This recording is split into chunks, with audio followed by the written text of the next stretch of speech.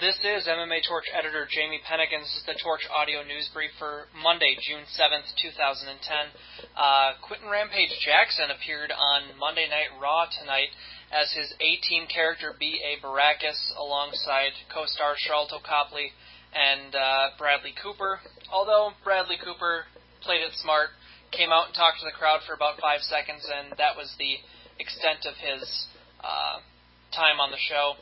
Rampage and Copley, however, were involved in more segments as Baracus and Mad Dog Murdoch from the A-Team, and they were in a few segments with several old familiar faces to old school pro wrestling fans, including Mean Gene Okerlund, the American Dream Dusty Rhodes, IRS, Roddy Piper, and just some really, really bad television. It was not good, not entertaining really in the least. But they explained pretty much that Rampage and Murdoch were in character throughout the entire thing. Rampage got to get a little physical and gave Ted DiBiase a spine buster in one of his segments, but all in all, I don't know that they did much to entice people watching to tune into the A-Team. It was just really, really bad television throughout the entire time they were on, so I'm just glad I watched it on DVR so I didn't have to watch the rest of the show. But moving on from that, follow-up on UFC 114, the final numbers came in for the gate and attendance, and it officially drew 14,246 spectators, and that brought in a live gate of 3.7 million.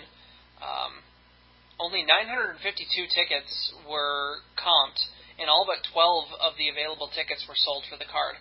So, very, very successful event. It's the 5th largest drawing UFC card at the MGM Grand Garden Arena, which is really, really impressive because it follows 4 title fights, and this is a non-title fight, so this is by far one of the biggest gates for a non-title fight in UFC history, and a very, very successful event for the UFC overall. Coming up later this month, the Strikeforce and M1 Global Fedor vs. Verdum event takes place on Showtime on June 26th, and the UFC, as always, will be counter-programming with something on Spike TV. And this time they are bringing the UFC 113 pay-per-view from last month to Spike TV starting at 9 p.m. Eastern Time on the 26th. In a surprising move, they're showing 6 of the fights on the card and not the co-main event of the evening between Josh Koscheck and Paul Daly. Whether that's, a strategic move to not showcase Daly anymore after his sucker punch, or whether they just didn't feel like putting it on there because it wasn't a all that entertaining fight. Koscheck was kind of playing it safe throughout, and it would just take up a lot of time when they could show a couple others. But the Lyoto Machida Mauricio Shogun Rua rematch that a little over 500,000 people tuned in for it on paid pay-per-view.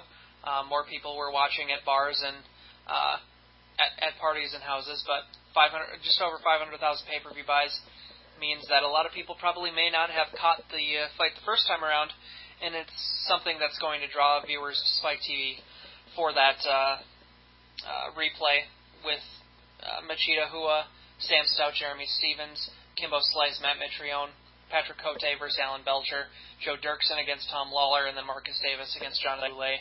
All of those fights will be broadcast while the Fedor vs. Verdum event is going on.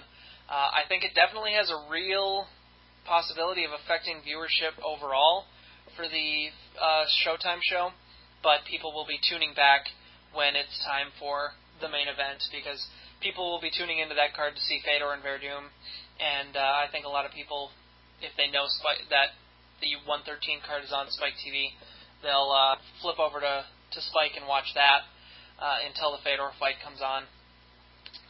Speaking of Jeremy Stevens on there, despite his slur-filled comments on Twitter last week. He is in the he's in the UFC's plans for a fight in September, and it's a fighter that basically called him out after his last one, Melvin Guillard, after beating Waylon Lowe at UFC 114, called Jeremy Stevens. That appears to be in the works for UFC 119 in Indianapolis. It's an exciting lightweight fight, very good matchup, and the winner of this fight definitely has a chance to step up into some upper echelon competition in the lightweight division. It's a fight that I favor Melvin Guillard in, and he continues to improve under Greg Jackson's tutelage, and he's starting to look to a lot of the promise that he showed, and just the talent that he has. He's finally starting to live up to some of that. So hopefully that'll be a good one if it gets finalized for UFC 119 on September 25th. Some other news for the UFC: Kenny Florian will be handling color commentary duties at the Tough 11 finale the night before WEC 49, where he steps in for Stephan Bonnar. So he's doing double duty in Las Vegas and Edmonton, Alberta, Canada. So he's got a busy week ahead of him, but he's got time to sit back and he's still got time before his fight in August. So he's got his training, his MMA Live, and 2 events next weekend. And while it's hectic, he'll probably be able to put it together pretty well. So some other news: The Ultimate Fighter Season 12 began taping today. This new season will be coached by George St. Pierre and Josh Koscheck, and it will feature 28 lightweights. Much like this season has 28 middleweights, there will be another wild card round where the 14 fighters that make it into the house, if they lose in the second round, they'll have a chance to get brought back by the coaches and Dana White to fight in a wild card fight to determine the 8th and final quarterfinal spot. So got that to look forward to, and definitely should interesting season of The Ultimate Fighter. I think a lot of it will be driven on selling the title fight at the end of the season, but I'm kind of intrigued to see what type of talent pool that they're able to draw from for the lightweights, considering they just had 16 of them during Season 9, as well as during Season 8, so it'll be interesting to see what type of talent they've been able to bring in for 28 lightweights in this tournament. But that will start filming in September, or that will start airing on Spike TV in September.